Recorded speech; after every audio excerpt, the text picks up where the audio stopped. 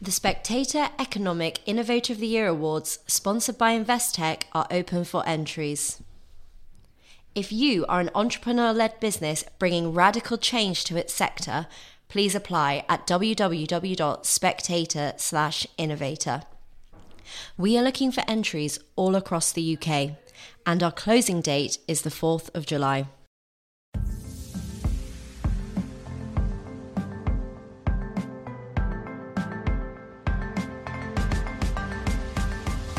Hello and welcome to Chinese Whispers with me, Cindy Yu. Every episode I'll be talking to journalists, experts and long-time China watchers about the latest in Chinese politics, society and more. There'll be a smattering of history to catch you up on the background knowledge and some context as well. How do the Chinese see these issues? You probably wouldn't expect to see the Cultural Revolution on the Chinese big screen, or the Great Leap Forward, or the Tiananmen Square protests. But for a certain subsection of the Chinese film industry, for a certain generation of directors, these were common themes, at least for a time. They weren't always welcomed by the censors, but they weren't always banned either. This is what I wrote about for a recent column for The Spectator, where I look at the golden age of Chinese cinema just after the Cultural Revolution, and what has happened to the industry now. You'd be surprised and amazed at the incredible subversiveness, both political and social, from directors like Chen Kaige and Zhang Yimou. Unfortunately, these days it's films like Wolf Warrior 2 that dominate the box office. So what's happened to the industry? I'm joined on this episode by Professor Chris Berry, who is a Professor of Film Studies at King's College London.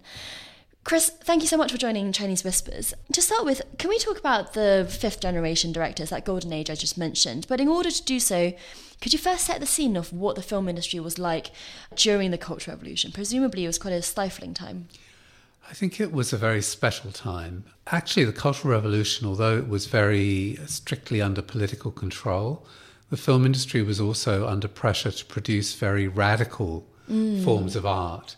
So the model operas, for example, Jiang Qing's model operas, which were a sort of mix of ballet, Chinese opera, and sort of revolutionary culture, were being produced as very original art forms, but they were not forms that were the vision of individual artists. If you like, it was the art of the state in this high radical period in the 60s.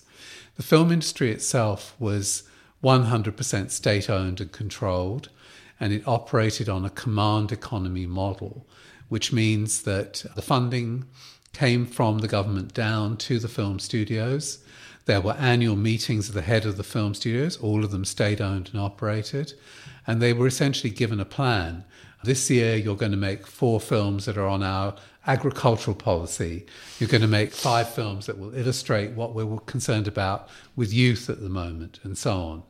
So it was not a model of film as art or a film as commerce either. And that's really what began to change in the 80s with the fifth generation. That's amazing. I would, of course, Jiang Qing, you mentioned, is Chairman Mao's wife at the time and one of the Gang of Four.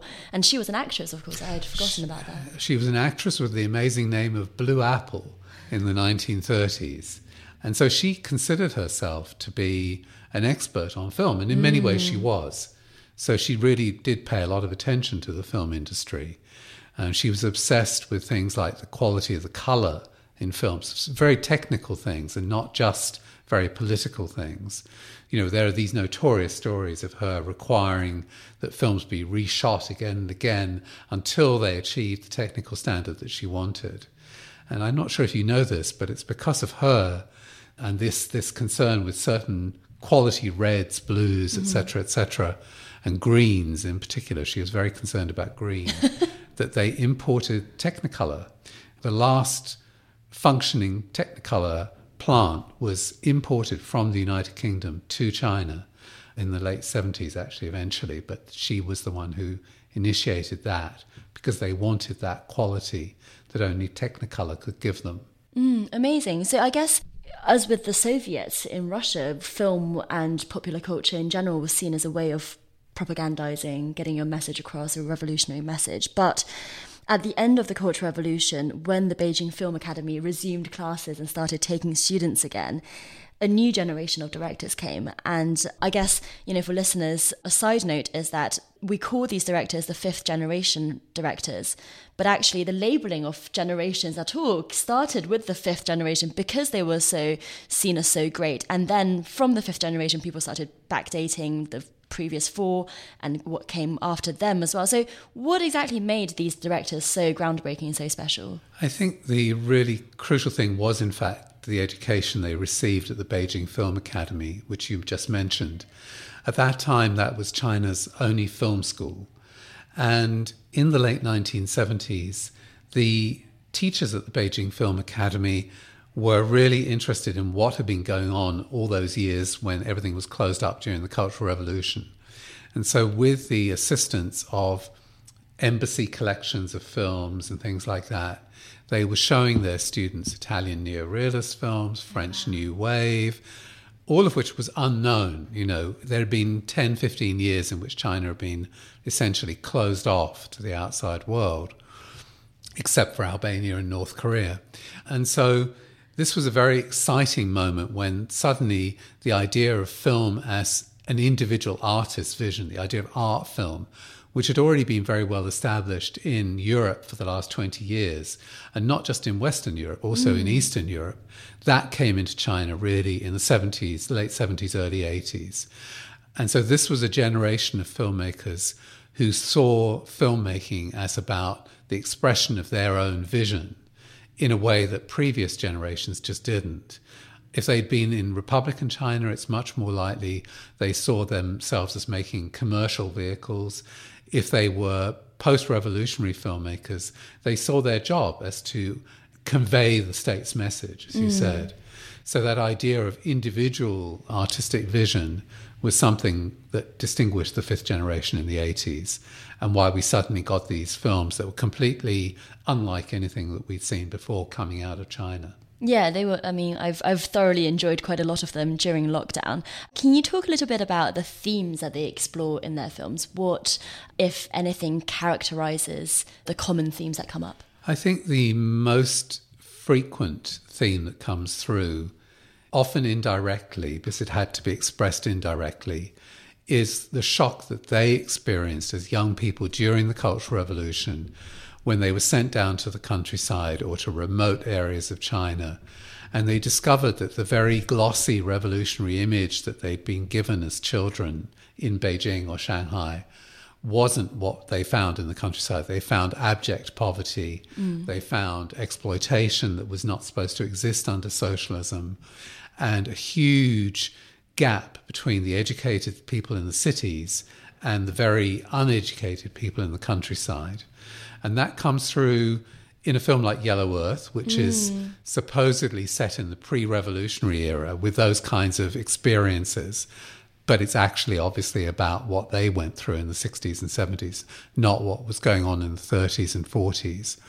Or films like Farewell My Concubine or Blue Kite, which tells historical stories about these huge generation gaps and huge issues of people struggling in the face of enormous poverty and enormous challenges. And presumably it would have been the first time that some of these shocking episodes in Chinese recent history were ever portrayed on the silver screen in China and outside of China. You know, we had the Great Leap Forward, the Cultural Revolution, the Civil War itself, the shooting of landowners. All of these were stories that they told. Absolutely. And these were stories that previously either were, not acknowledged.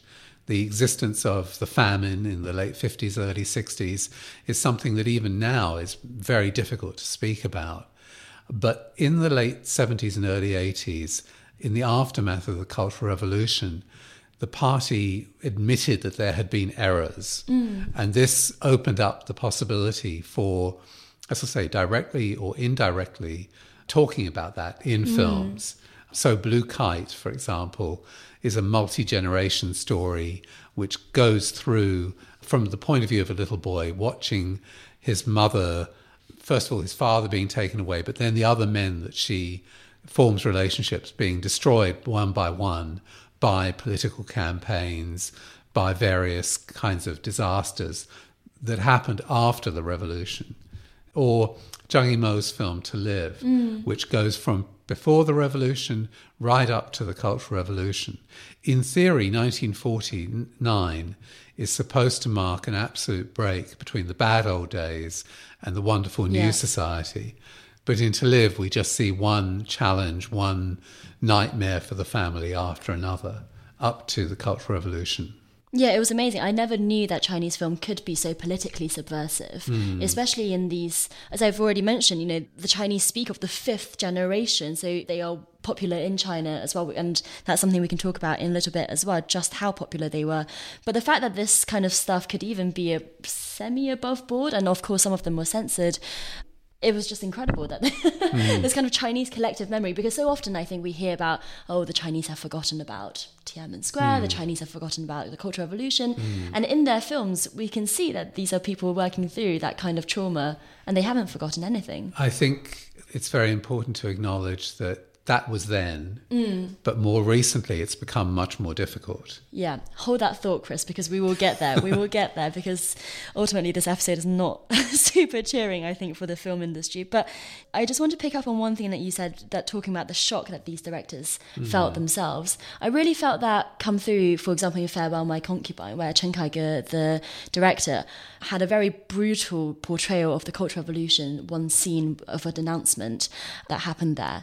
And later I found out that he was actually a Red Guard who had denounced his own father. So am I overreading it to think that in that scene, the brutality of it was him chastising himself and an apology to his father, really? I think so, absolutely. And I think that's what makes that film so powerful, is that you feel this resonance, this horror about what happened and the regret, yes. Yeah.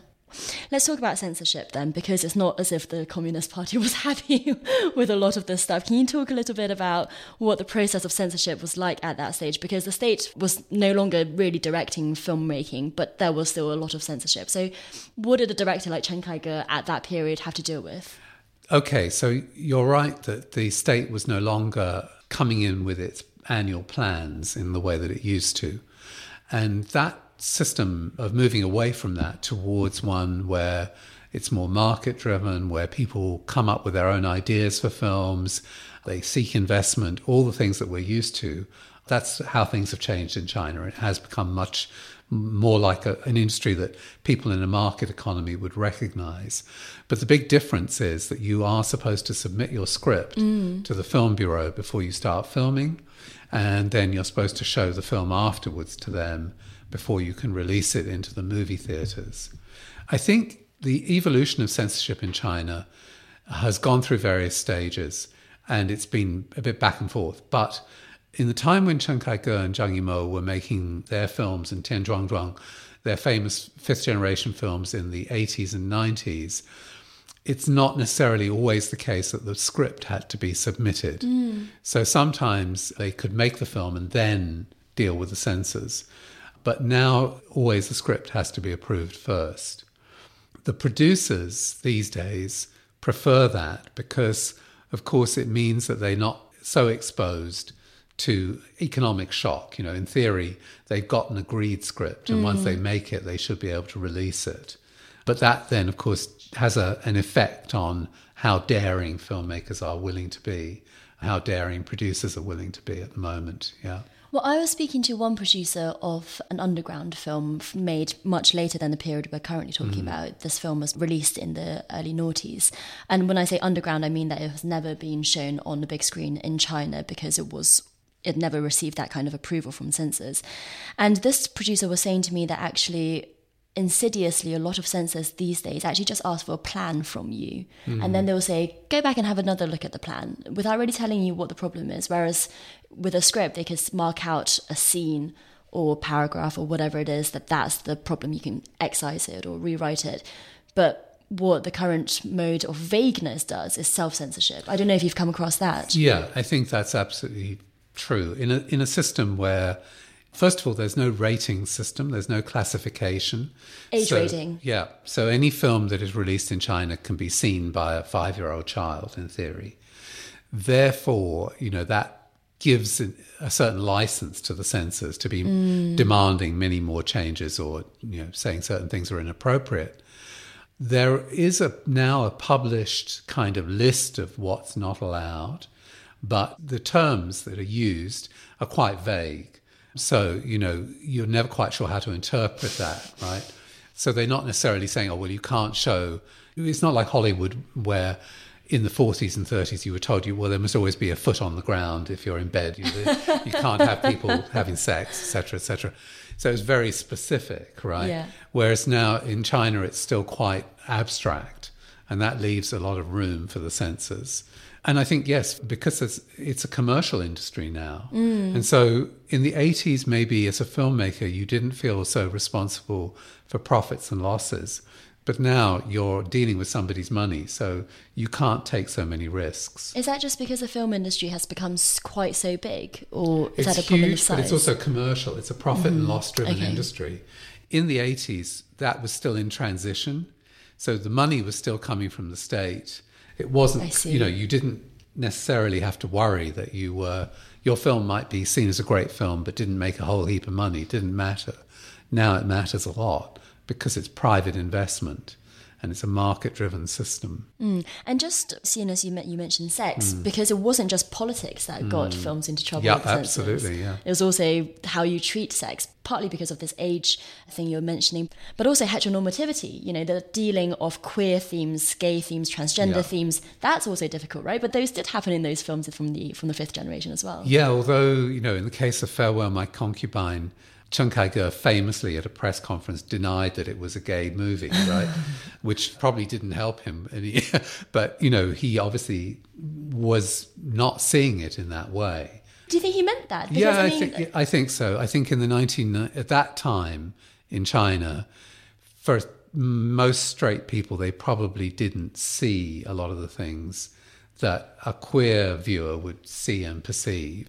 Just briefly, to catch listeners up in case anyone hasn't seen Farewell My Concubine, it's the story of two Beijing opera singers from the 1930s before the communist takeover who join his troupe as boys. One always portrays a concubine, a female character in Farewell My Concubine, which is a historic Beijing opera, and the other always the king. So there is this kind of exploration of their relationship across the years. I just want to pick up on one thing that you said, that talking about the shock that these directors was in romantic love with his partner and possibly even identified as some kind of non-binary person in his real life. But there are, I just go back to that previous question about Chen Kaige. I can see as the audience how you might not see that kind of gay undertone, but as the creator of it, how could you possibly create something like that without thinking that's what you were doing? Because there are explicit scenes in there where the male older patrons patronizing the young actor who's a woman on stage. He seems very jealous when his partner goes to get married. These are not massive spoilers, guys, so I don't feel too bad. But, as a creator, surely you have that in mind.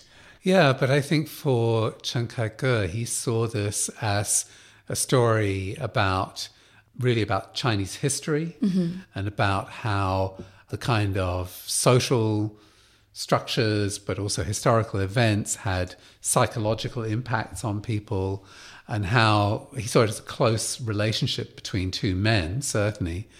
But I don't think he necessarily wanted to see it as a queer film. Whereas I think for all the reasons you've just said, queer audiences see it very much as that. And so for people outside the People's Republic at that time, it was very shocking to hear him say that. Yes. Because it just seemed so obvious. But inside the PRC, maybe less so at that time.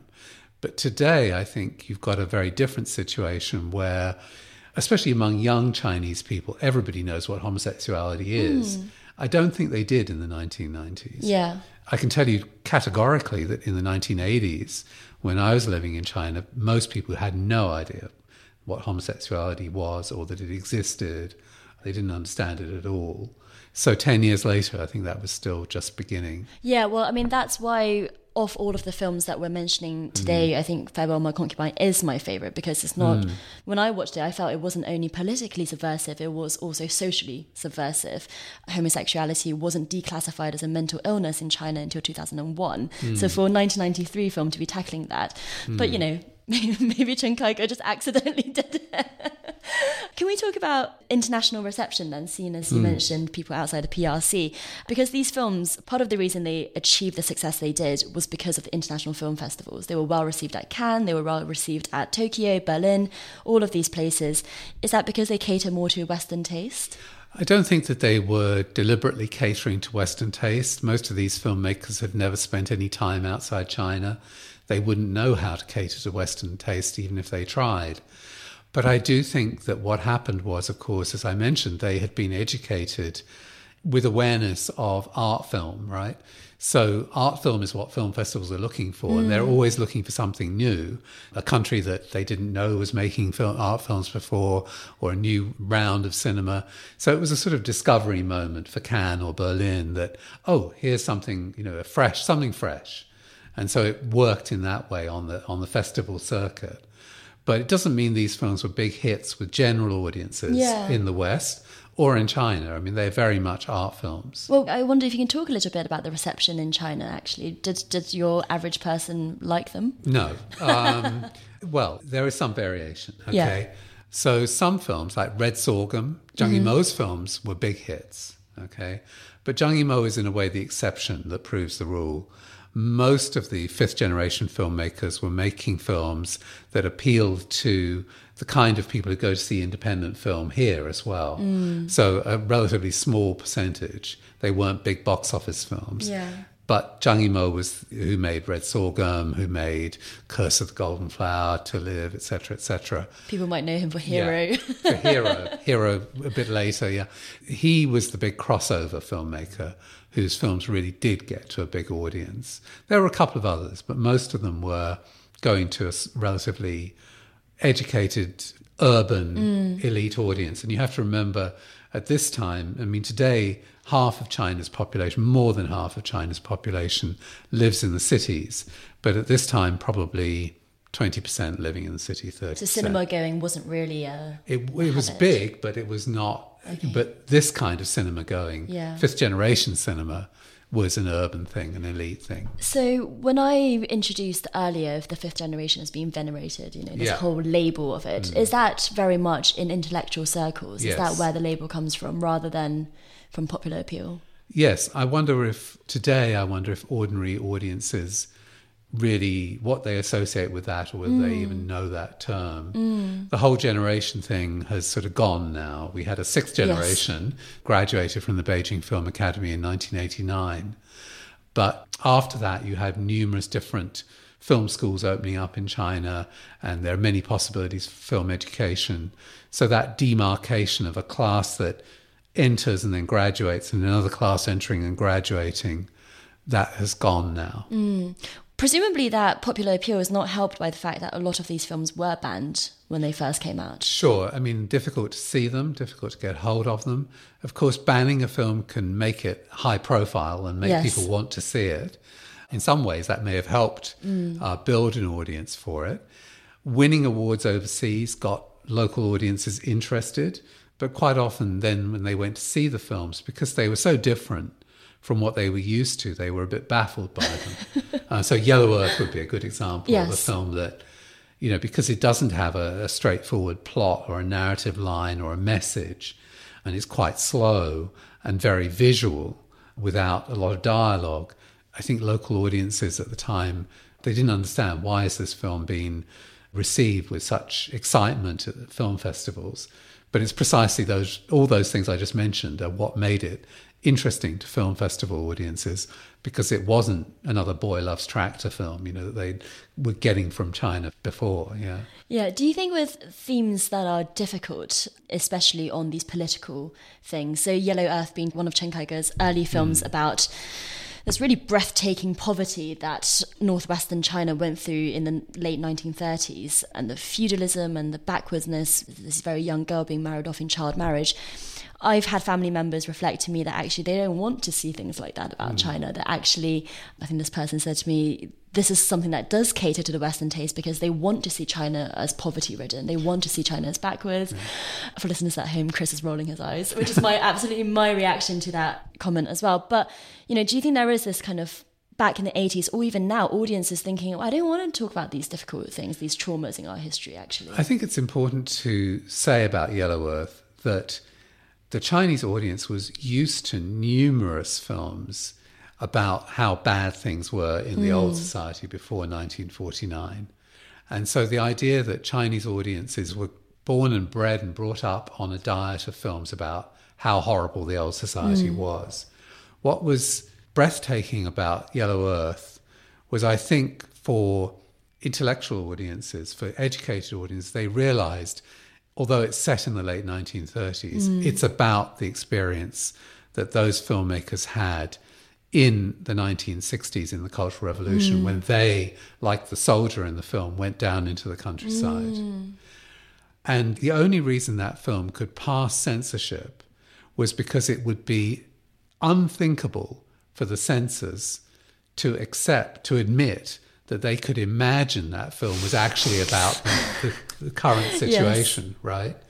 To say, oh, yeah, we understood that's a metaphor for what's going on now would be completely traitorous, right? It would be unforgivable. So the censors had to, if they saw it at all, they had to pretend they didn't. Yeah, that makes sense. And I guess, this portrayal of suffering in Chinese propaganda always comes with a happy ending at the end. Which not in Yellow Earth. Yeah. Yes, exactly. Yeah, absolutely. So the film was very much about trying to make people think about, what happened in the Cultural Revolution, how did it all go wrong, and to start opening up questions about how successful has the revolution been. So it was very much not directed at foreigners, but directed internally in China, I think, to Chinese audiences, to try to make them think about, what's going on in China now. Yeah. And can we talk a little bit about the outcomes for censorship? What does it mean to be censored? Were directors punished? Because some of these directors then went on to keep making loads of films. So how, I guess, dangerous is it to be a banned director or to be a censored director? It depends on what period you're talking about. Today, I think it's very dangerous because it means you become somebody who you cannot invest in their work. So if a producer puts a whole load of money into a director's films, the film script passes the censors, but then the final film gets banned, the producer loses all that money. Yeah. So within a market-driven system, that's a huge problem. Back in the 80s or 90s, filmmakers themselves were not banned, their films were. But filmmakers themselves were able to try and go on to make another film, usually. And the process itself presumably is grueling because sometimes it can take years, can't it, for a script to go back and forth and I think footage. I think it's not necessarily grueling, but it is frustrating because you have to deal with people asking what seem to you as a filmmaker maybe to be stupid questions and making demands that are very difficult and so on. Well, especially if you think you're an artist. Exactly. Dealing with bureaucrats. Exactly, yes, who are not sensitive to what you're doing. But to give you an example, Pema Tsedan is the world's first consistently working Tibetan filmmaker. He came through the Beijing Film Academy. As you know, everything about Tibet is incredibly politically sensitive in China. All of his films are films that are not simply sending out the party message, but he himself says, every film I make, I have to spend a lot of time in the film bureau, talking my way through all these scenes, making adjustments and so on to make sure they are acceptable. Yeah. So it is a process of negotiation, I would say, more than anything else. You don't get slammed in jail for making a film that is in trouble with the censors. Yeah, well, one producer told me that the reason they never sent their film to the film bureau is because they knew that it would be watered down. There was just no point, didn't want to. Rather, because it can be released on DVD, right? If it's not shown on a silver screen, it's okay to be circulated on DVD. No, not necessarily. Okay. So since you've mentioned this a couple of times, we have to say something about this. In China, since the development of the market system, there's been the growth not only of the commercial industry, but also of so-called independent cinema. And independent in China is a bit different from what it means here. When we talk about independent in the West, we usually mean not mainstream or not big studios. In China, it has meant not sent to the film bureau. If your film does not go through the Film Bureau, as you've said, you can't release it commercially in the movie theatres. But the Film Bureau's censorship is only about the movie theatres. There's another censorship body that deals with releasing a DVD. So for some films, you're right, you could maybe not pass the Film Bureau, but pass the DVD release. But mostly, actually, if you're making an independent movie, it doesn't get released anywhere commercially in China because none of these bodies will pass the film. I see. But for many years, until 2017, when they passed a new film law, there was the existence of this shadow industry, if you like, that on very low budgets was making many documentary films and probably dozens of feature films every year. They were often going overseas. They were getting into film festivals. So they were seen in China by audiences in an underground manner, as you suggested. And then they would make some small amount of money by being sold to television stations, to distributors in France, in Japan, in Hong Kong, and so on. And that would create enough of an income, of a revenue stream for them to survive and make the kinds of films they wanted to make, although they were not being shown commercially in China. And Chris, do you think censorship has got worse since the fifth generation were properly active or first active? Because we've talked about commercialisation becoming worse, but has censorship become tighter? I don't know that censorship has actually become tighter, but I think it's the combination of commercial factors, concern for not having a film banned and losing all the money, and censorship together have created a kind of chilling effect. Yeah. And the range of things that people don't want to touch is getting bigger and bigger as they try to avoid that situation, I would say, at the moment. What's interesting is that, the directors like Zhang Yimou, Chen Kaige, they're still active. Zhang Yimou is directing Olympic opening ceremonies, and Chen Kaige had a major blockbuster out last year. Why don't these directors touch the themes of their youth anymore? I think they've become much more mainstream. They've become successful individuals in China. They've become co-opted, if you like, by the regime and by the system. I think it's younger people who want to deal with those more difficult themes. And in some cases, they are able to get the story through and get the thing through censorship. So China's had its first film called The Rib, I believe, which is the first film about transgenderism in China with a transgender actor and so on. And things like that are going on and are happening. But then at the same time, you get quite conservative regulations saying no depictions of any homosexuality in Chinese film, on television or on the internet, even though it's no longer regarded as a mental illness. So you get, quite strange changes in regulation around these things. Because, you mentioned earlier that we don't talk about any generations after the sixth. It's part of the reason that Chinese film has just declined in quality. There is no, I think Chinese film has transformed. So I don't think it's declined in quality. I think what's happening is the Chinese film industry is now massive. I'm not sure if you're aware, but the Chinese box office is now the biggest box office in the world in terms of financially. Bigger than Hollywood. At least as big as the USA. I mean, the USA has been pretty stable over the last decade or two. China has been catching up very quickly with the US box office. 2019, it certainly overtook it, but COVID, of course, has thrown everything out of whack. Yeah. But the direction of travel is clear, that China is going to be the biggest box office in the world, the most valuable industry. It produces 700 or 800 feature films a year regularly. Those films have been learning from Hollywood and from Korea and from Hong Kong very self-consciously in terms of style, special effects, genres, all the rest of it, but also in terms of release patterns, distribution patterns, advertising. The whole industry has gone down that road. As you might have noticed, Hollywood is not a very adventurous industry. And that's because it's very concerned with profit and loss and major budgets. And now the same is true in China too, plus political censorship. So it just becomes much more normie, safe. Yeah. Well, on that, I think, given it's such a big market, but there are, people in the West still don't know about modern Chinese films.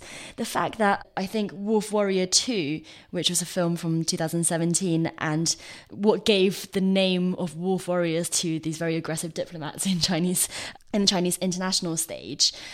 This film, I was shocked to read, was actually the second highest grossing international film of all time, second only to Star Wars, which is amazing, even though I don't think any of our listeners would necessarily have seen it. I personally haven't seen it. But it just makes you wonder, there's a massive kind of divergence between the two markets there, isn't there? What is successful in China is not what is successful internationally. Right. So that is the big challenge that the Chinese film industry feels at the moment. It wants to be another Hollywood. It wants to be globally successful. But a film like Wolf Warrior 2 gets 99-point-something% of its box office inside China itself. Right. So far, they've not been making that kind of export breakthrough. Partly it might be because the film is extremely jingoistic, I would say, full of very racist stereotypes about Africa and also about Europeans and Americans and so on. And so those export markets are probably not going to welcome that film. But also with this kind of sense that Chinese films are imitating Hollywood, people feel like, well, I can watch the Hollywood, I can watch the real thing. So at the moment, they're not distinctive either. There isn't a sense that you go there because you're getting something you're not going to get from Hollywood. Yeah. And Chris, before we finish up, I just want to ask you a question about Hollywood and China's relationship, because there's always this worry that Hollywood sanitizes itself for the Chinese market, or that Chinese authorities make Hollywood sanitize. So, for example, with the remake of Mulan a few years ago, they shot in Xinjiang. Yeah.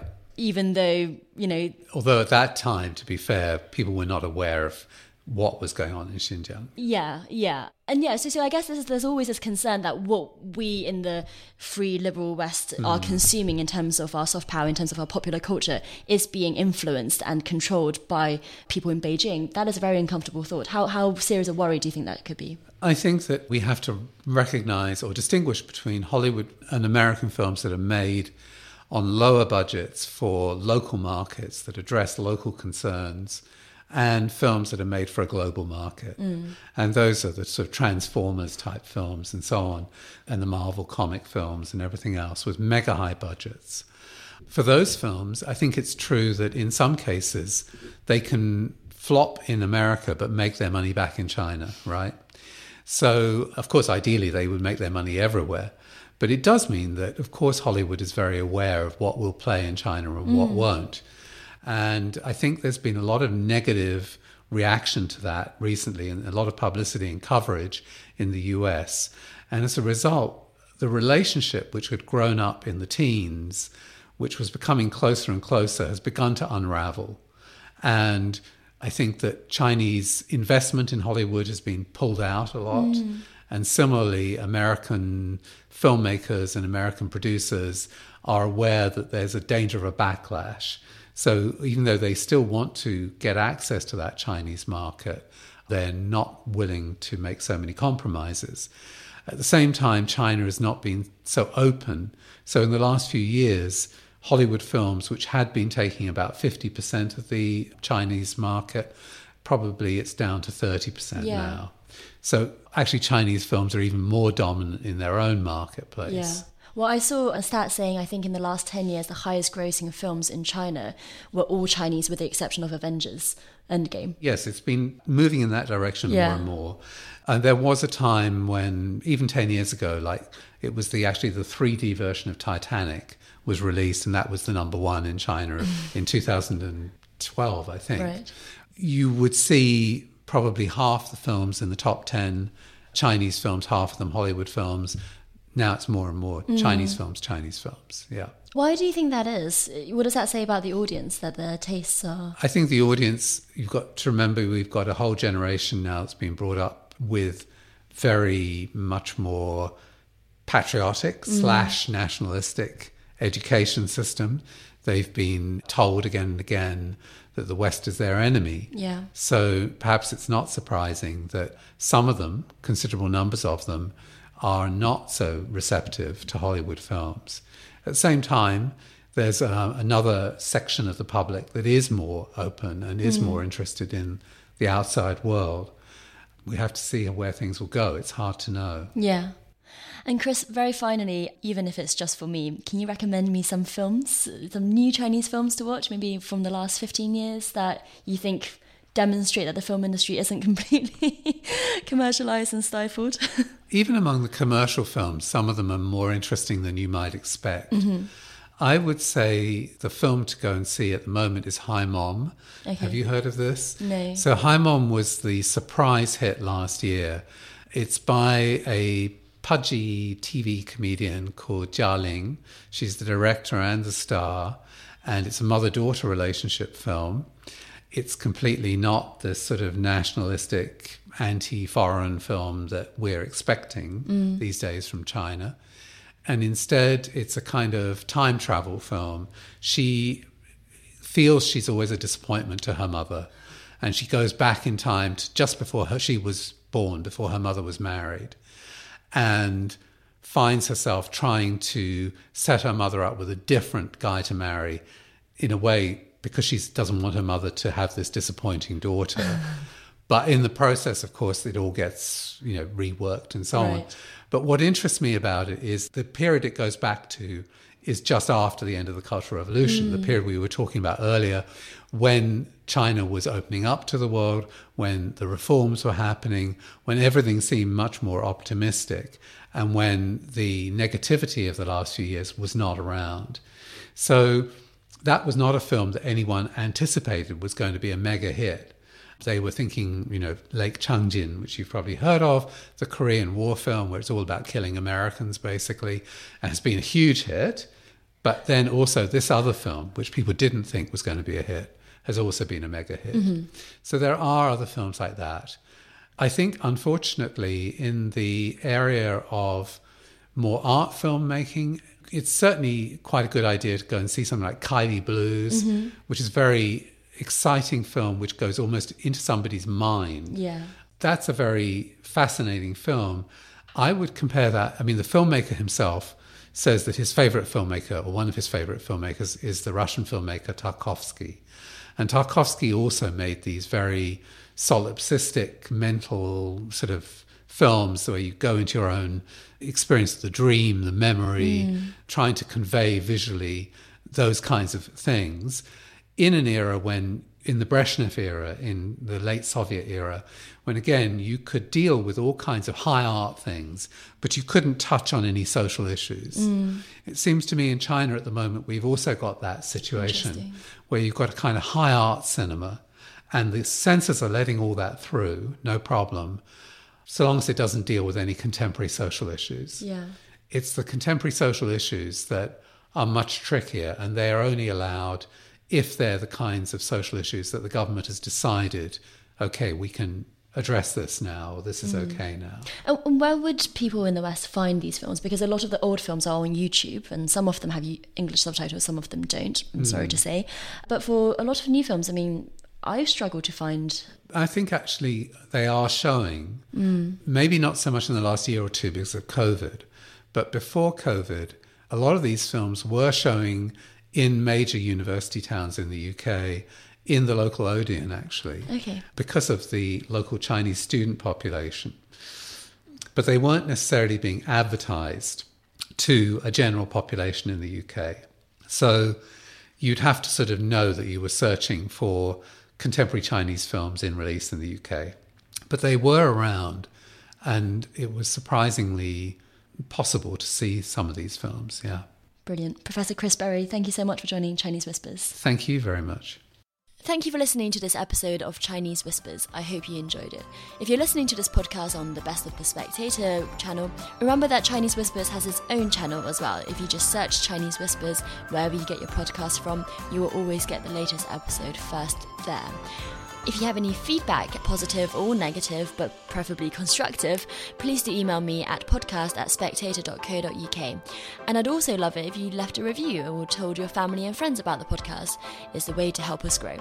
So thanks so much for listening, and join us again next time.